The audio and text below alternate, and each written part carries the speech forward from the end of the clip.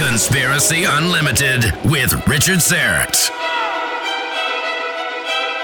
I think that the mediums studied by the British and American Societies for Psychical Research, those are the mediums that I feel most confident about, simply because they were studied in such depth. For example, the medium Mrs. Piper, she was originally from Boston, and then she was brought to England to see if she was somehow employing Confederates in Boston. Obviously, she wouldn't have any Confederates in England. The results were every bit as good. They had her trailed by detectives, never found the slightest suspicious activity from her. Certainly seemed to be genuine. If you enjoy Conspiracy Unlimited, why not become a Conspiracy Unlimited Plus member?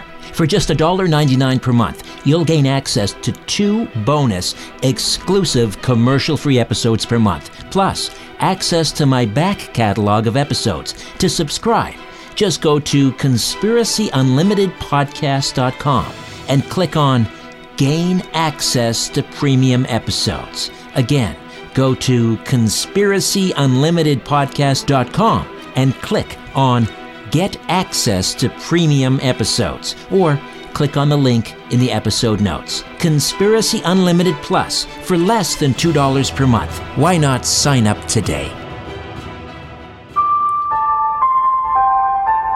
Conspiracy Unlimited with Richard Serrett. Pursuing the truth wherever it leads. Exposing evil and corruption and the secret machinations of powerful elites. Revealing the high strangeness beneath the surface of our supposed reality. Coming to you from his studio beneath the stairs, here's Richard Serrett.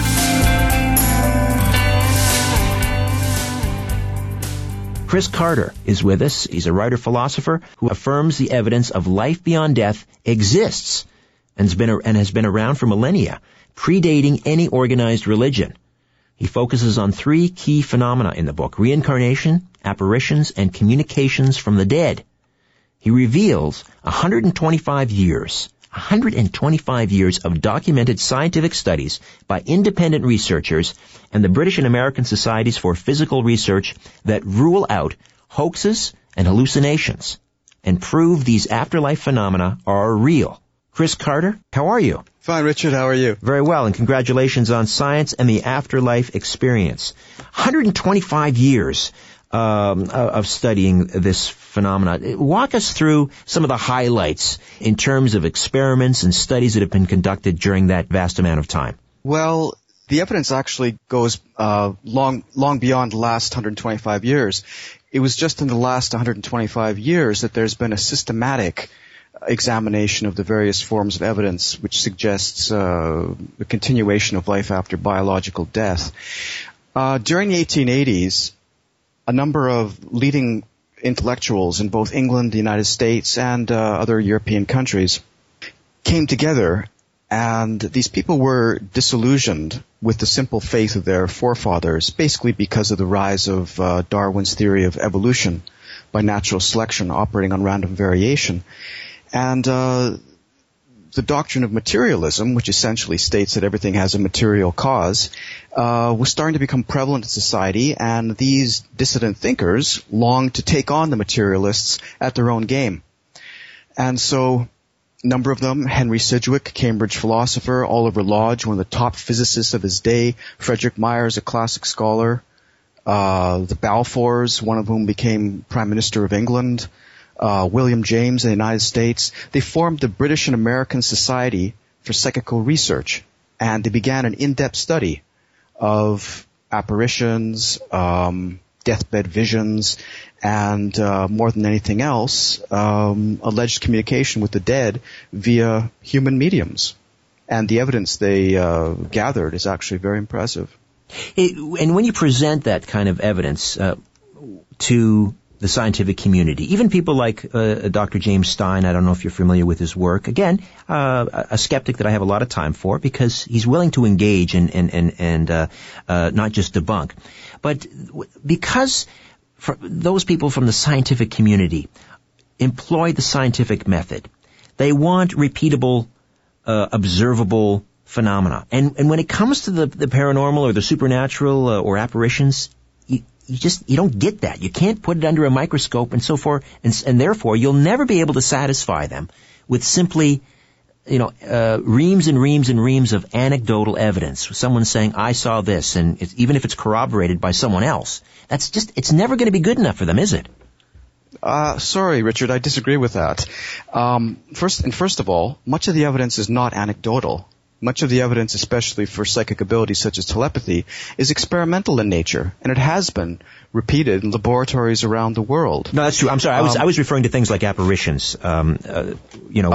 Yeah, but we'll talk about definitely psychical research or psychic research, because I had an occasion to meet Russell Targ up in Palo Alto recently. Just published a book, and he told me that the evidence for things like ESP, there's more evidence for that than there is, for example, that bare aspirin can cure headaches. For him, the jury's in. But let's talk about apparitions, for example.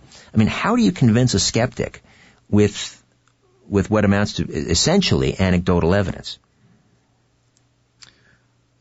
Well, I discuss across two books. My previous book was Science and the Near-Death Experience, which I believe we discussed on a previous show. Yes. Much of the evidence there is not anecdotal. Some of it is, of course, because somebody has a heart attack at home and they later relate their strange experiences. But much of it is not. Much of it has been done in terms of prospective studies by cardiologists around the world. Cardiologists are, of course, physicians who work with people who've had heart attacks or suffer from heart disease. Mm-hmm.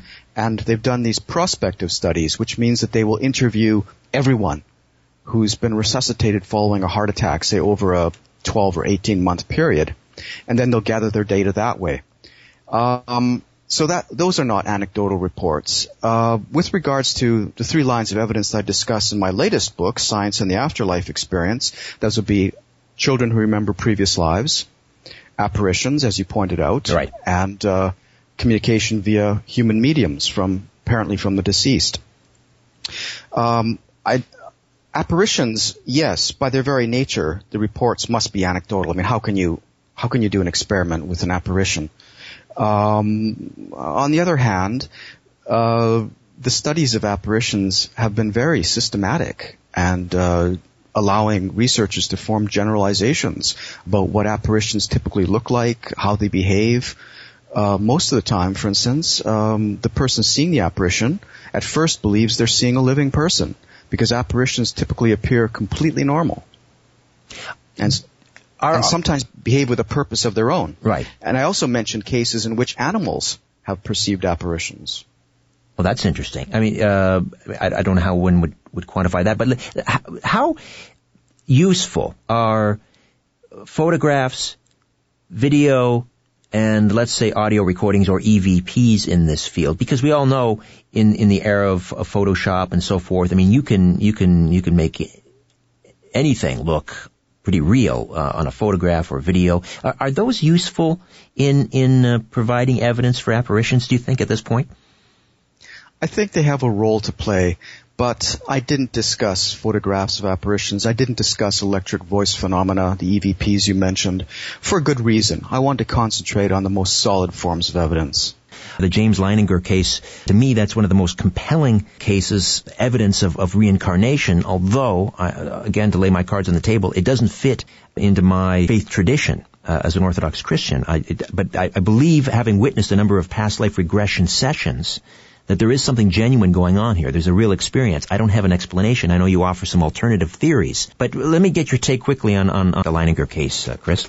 Well, that's not a case that I discuss in my book, so I have to admit that I'm not very familiar with it. I would like to say one thing, though, and that's that people of faith have absolutely nothing to fear from reading my book.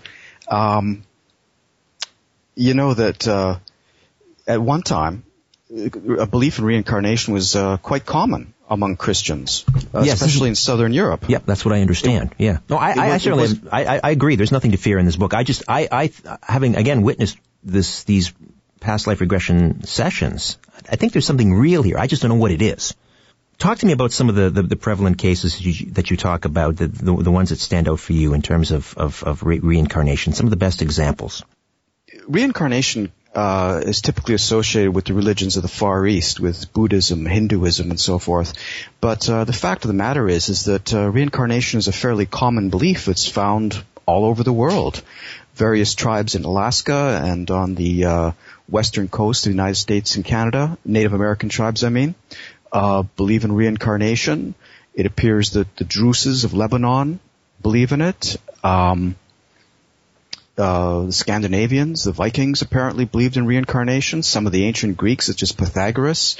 So the belief in reincarnation has not been historically confined to Southeast and Far East Asia, but rather has been found all over the world. So the question is, why?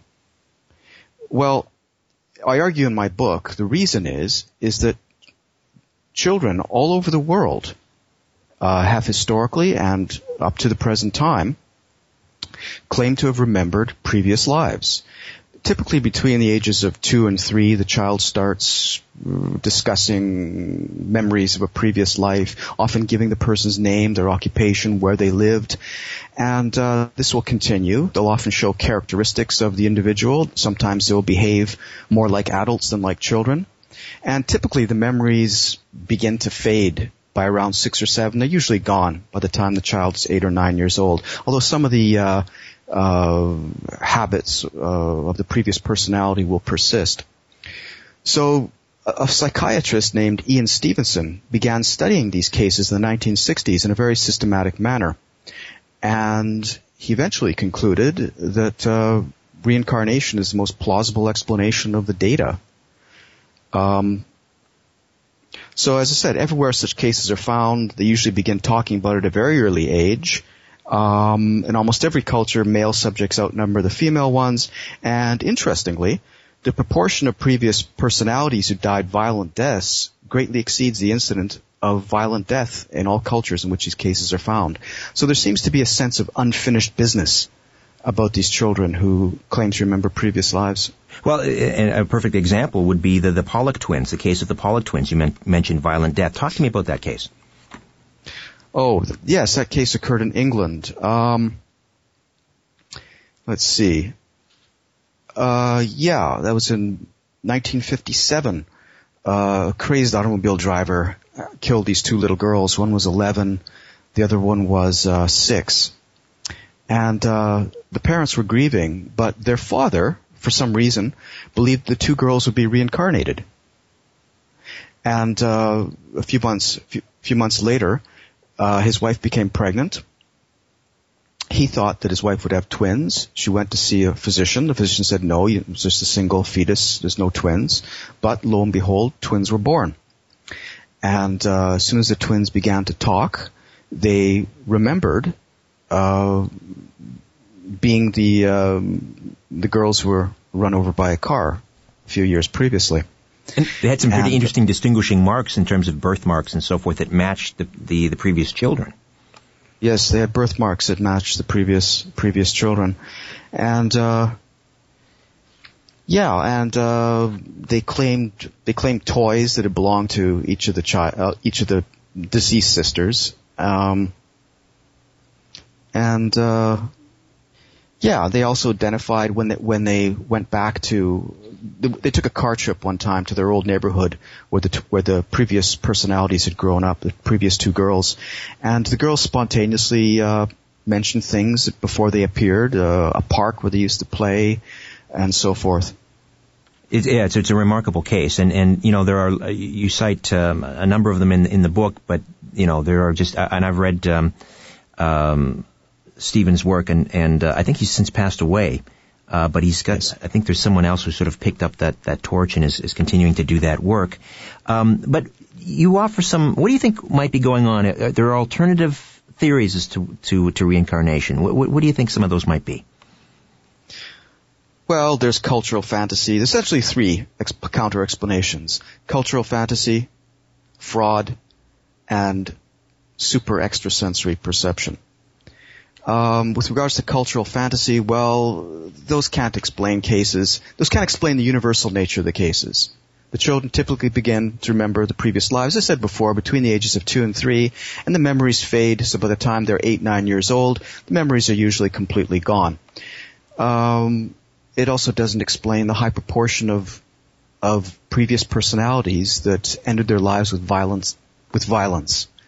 It's much higher in all societies than the incident of violent death in the general population. So it can't explain that. It also can't explain cases in which children claim to remember previous lives who are living in cultures where reincarnation is not a common belief. Cultural fantasy may explain some cases in perhaps India or parts of China, but it can't explain cases in which the parents don't want to hear their children talking about previous lives. Yet the cases continue. What about super ESP?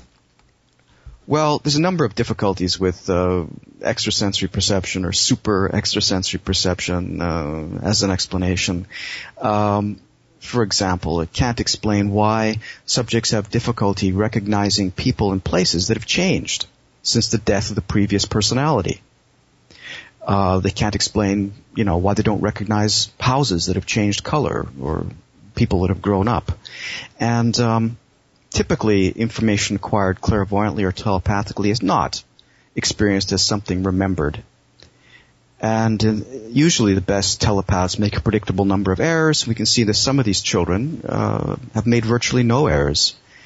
And another difficulty is that the ESP hypothesis would seem to predict that we would occasionally find more than one child claiming to remember life of a certain deceased person and making statements about that person's life. But I haven't found a single case with more than one child making such a claim. These children often display the personality of the deceased person whose life they claim to have remembered. And often, these children convince living friends and relatives of the deceased personality that they really are that deceased person come back. So are we really going to believe that a 7 or 8-year-old can impersonate a deceased person they've never met well enough to convince their living relatives and friends? And also, extrasensory perception perhaps can be used to acquire knowledge, but it can't be used to acquire skills. And some of these children have spoken in languages which the previous personality spoke, which they didn't.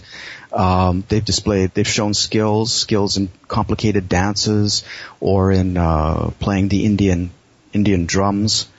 So for all these reasons, extrasensory perception cannot explain children who remember previous lives. What do you think the evidence indicates is the actual relationship between the mind and the brain? I think it indicates that the brain works as a two-way receiver-transmitter, sometimes from body to mind, as in sense perception, and other times from mind to body, as in willed action. Now, the rival hypothesis is that the brain produces the mind, and I believe this has been proven false by the data.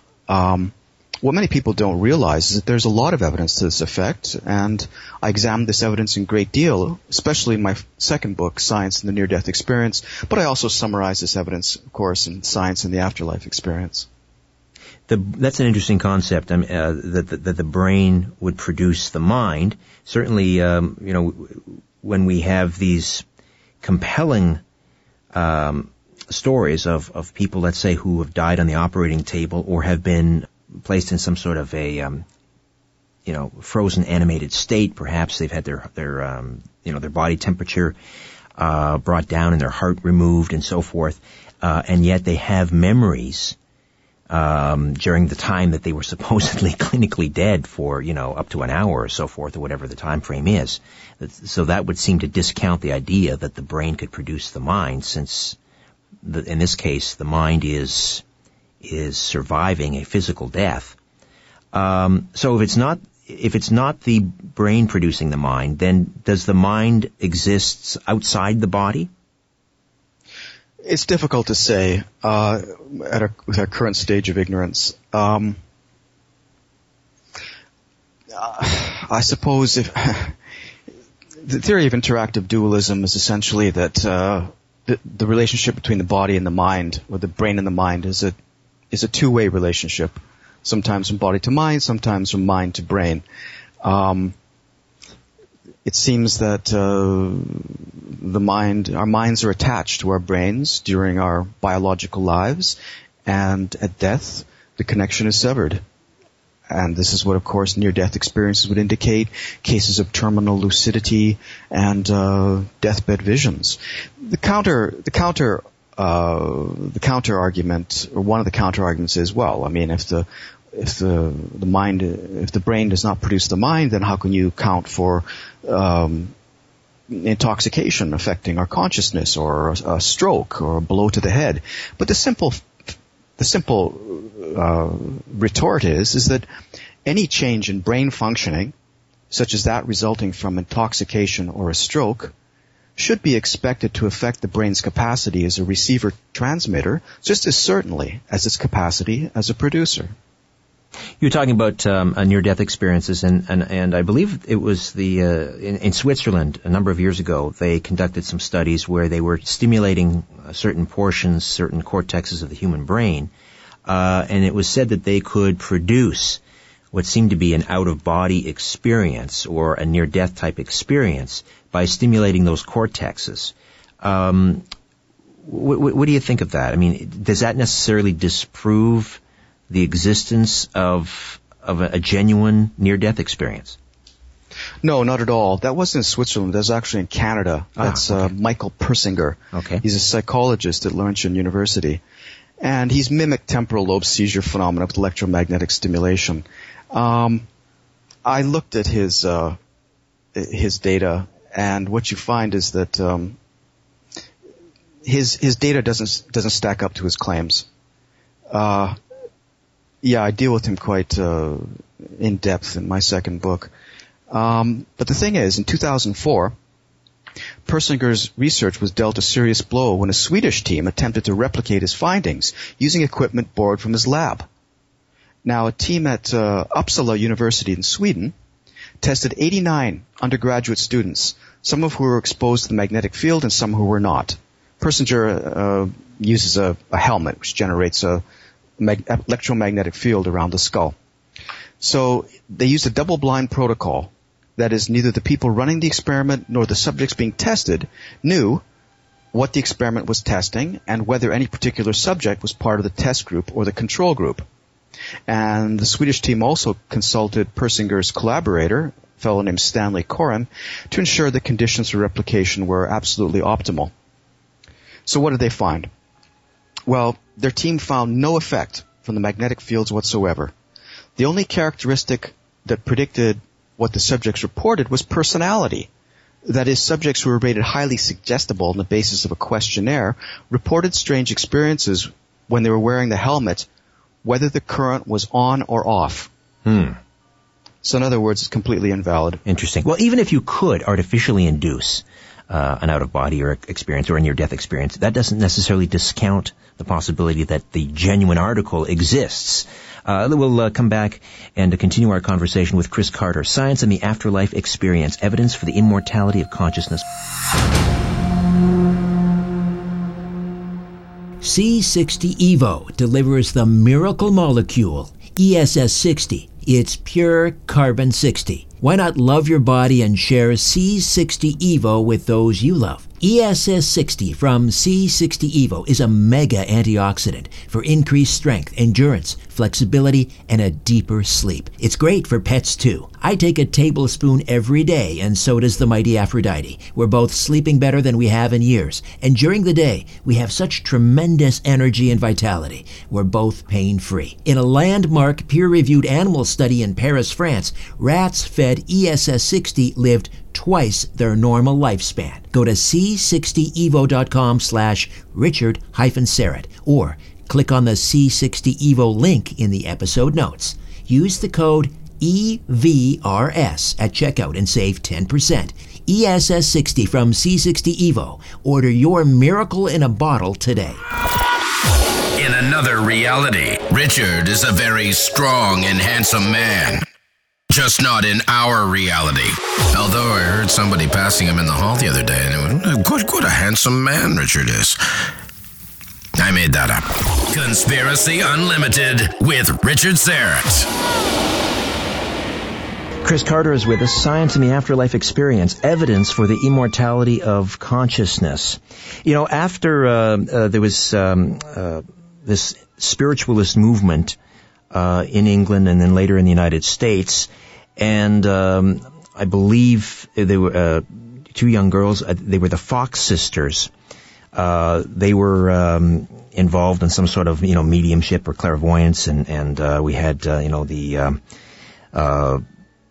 these cupboards. People would we would hear knocking sounds inside these cupboards, or they would hear a horn playing. They would see musical instruments levitating and all these sorts of things. And supposedly the Fox sisters finally admitted that this was it was a hoax, which many skeptics have sort of glommed onto and says, you see, it's all a hoax. But there have been a number of mediums over the years who've been scrutinized scientifically and still confound the skeptics. I'm thinking of someone like Carlos Mirabelli, who you talk about in your book, Science and the Afterlife Experience. Chris, tell us a little bit about Carlos Mirabelli.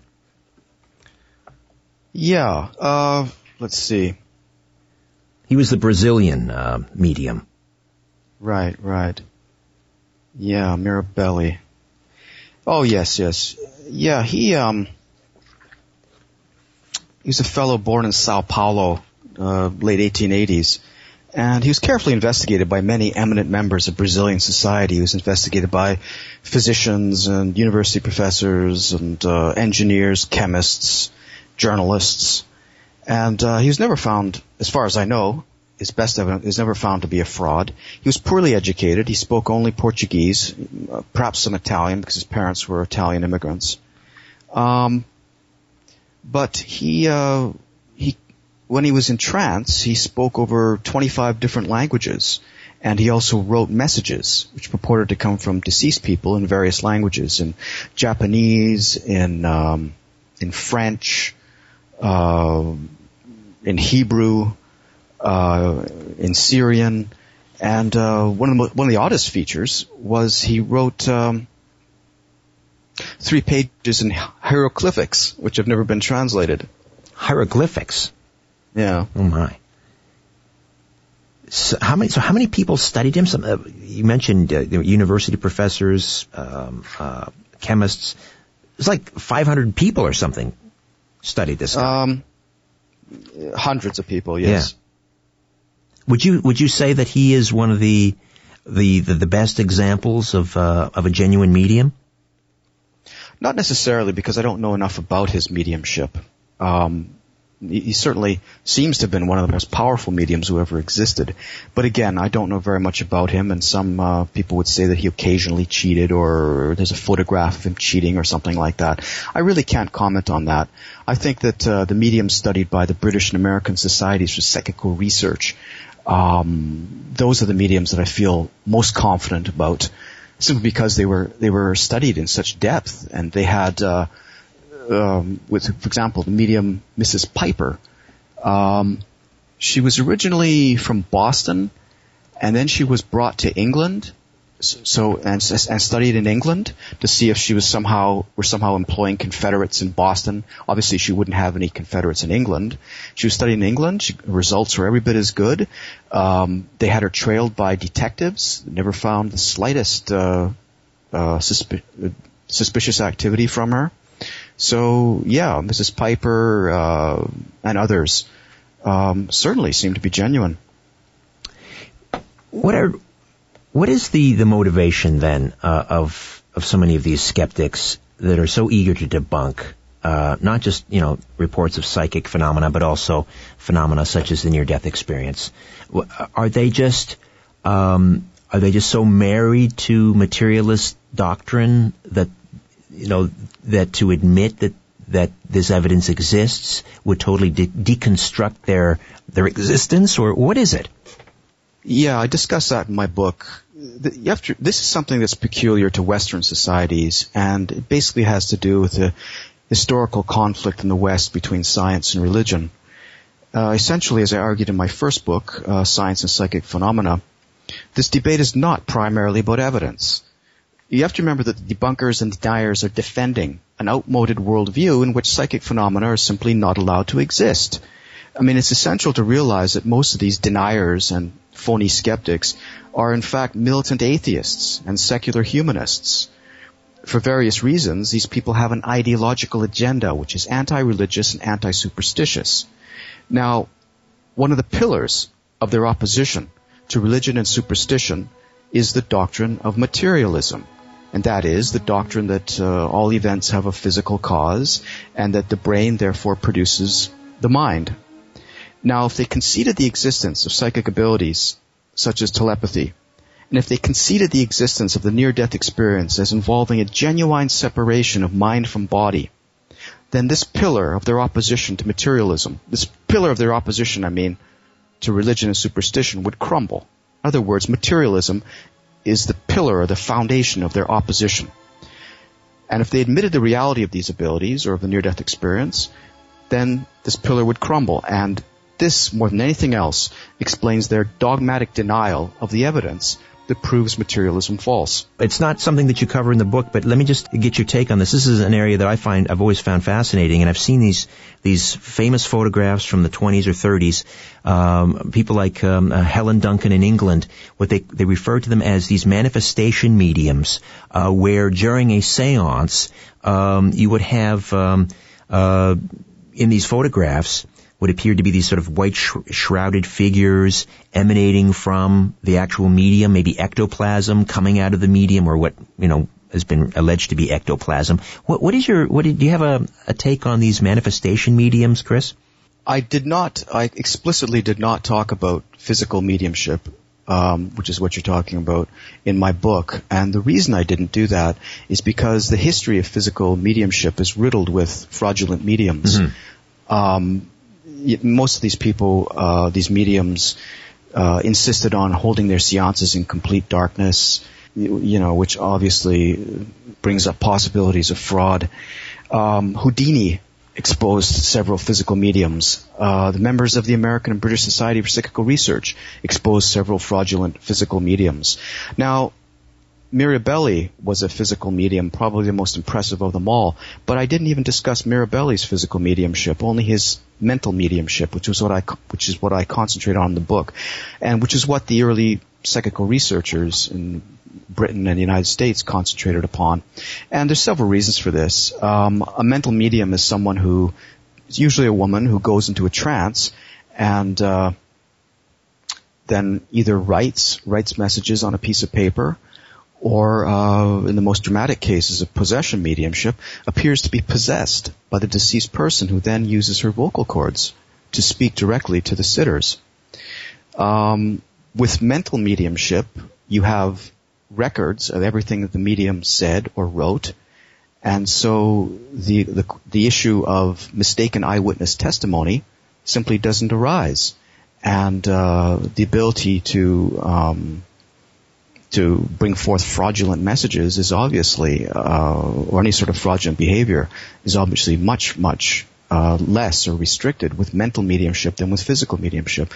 So I concentrated on the mental mediumship. I'd like to read you a quote here.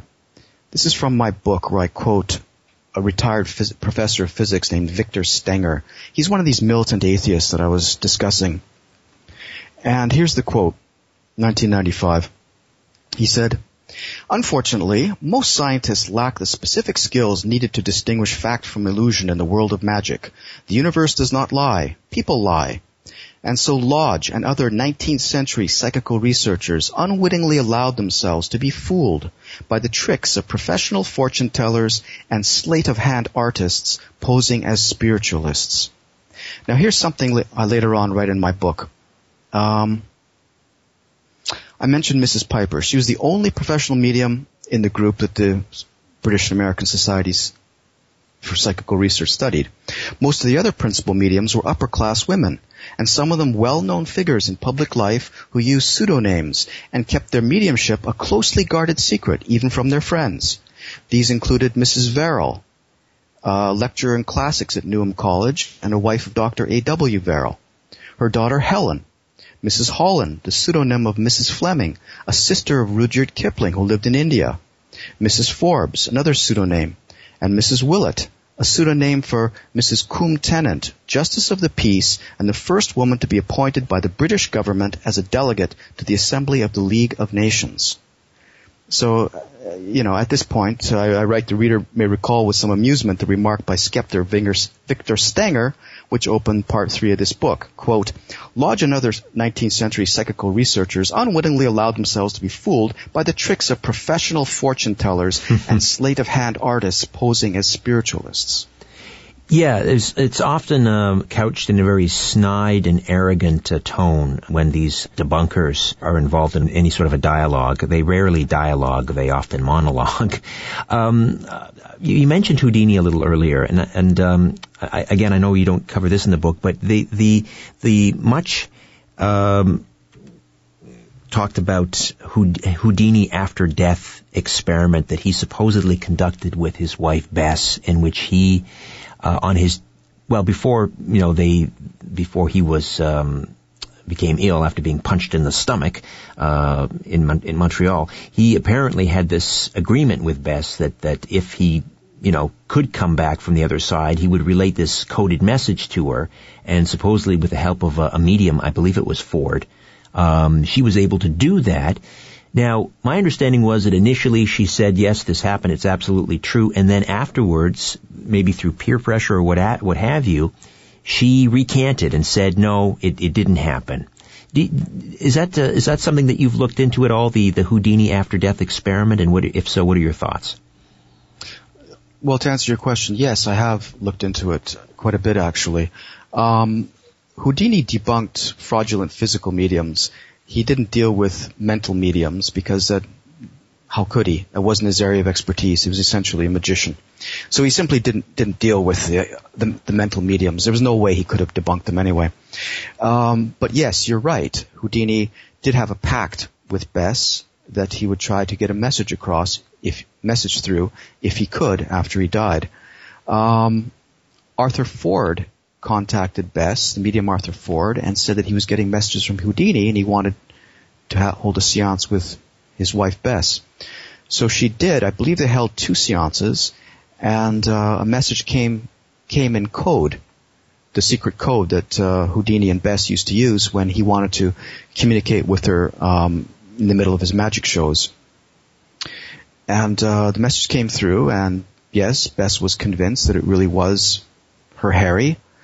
And she wrote a letter to the journalist Walter Winchell, saying that, basically words to the effect that people have accused me of lying about the message I received through Arthur Ford. Well, I tell you this, I'm not lying. The message came through, and I believe it was genuine. And she maintained this.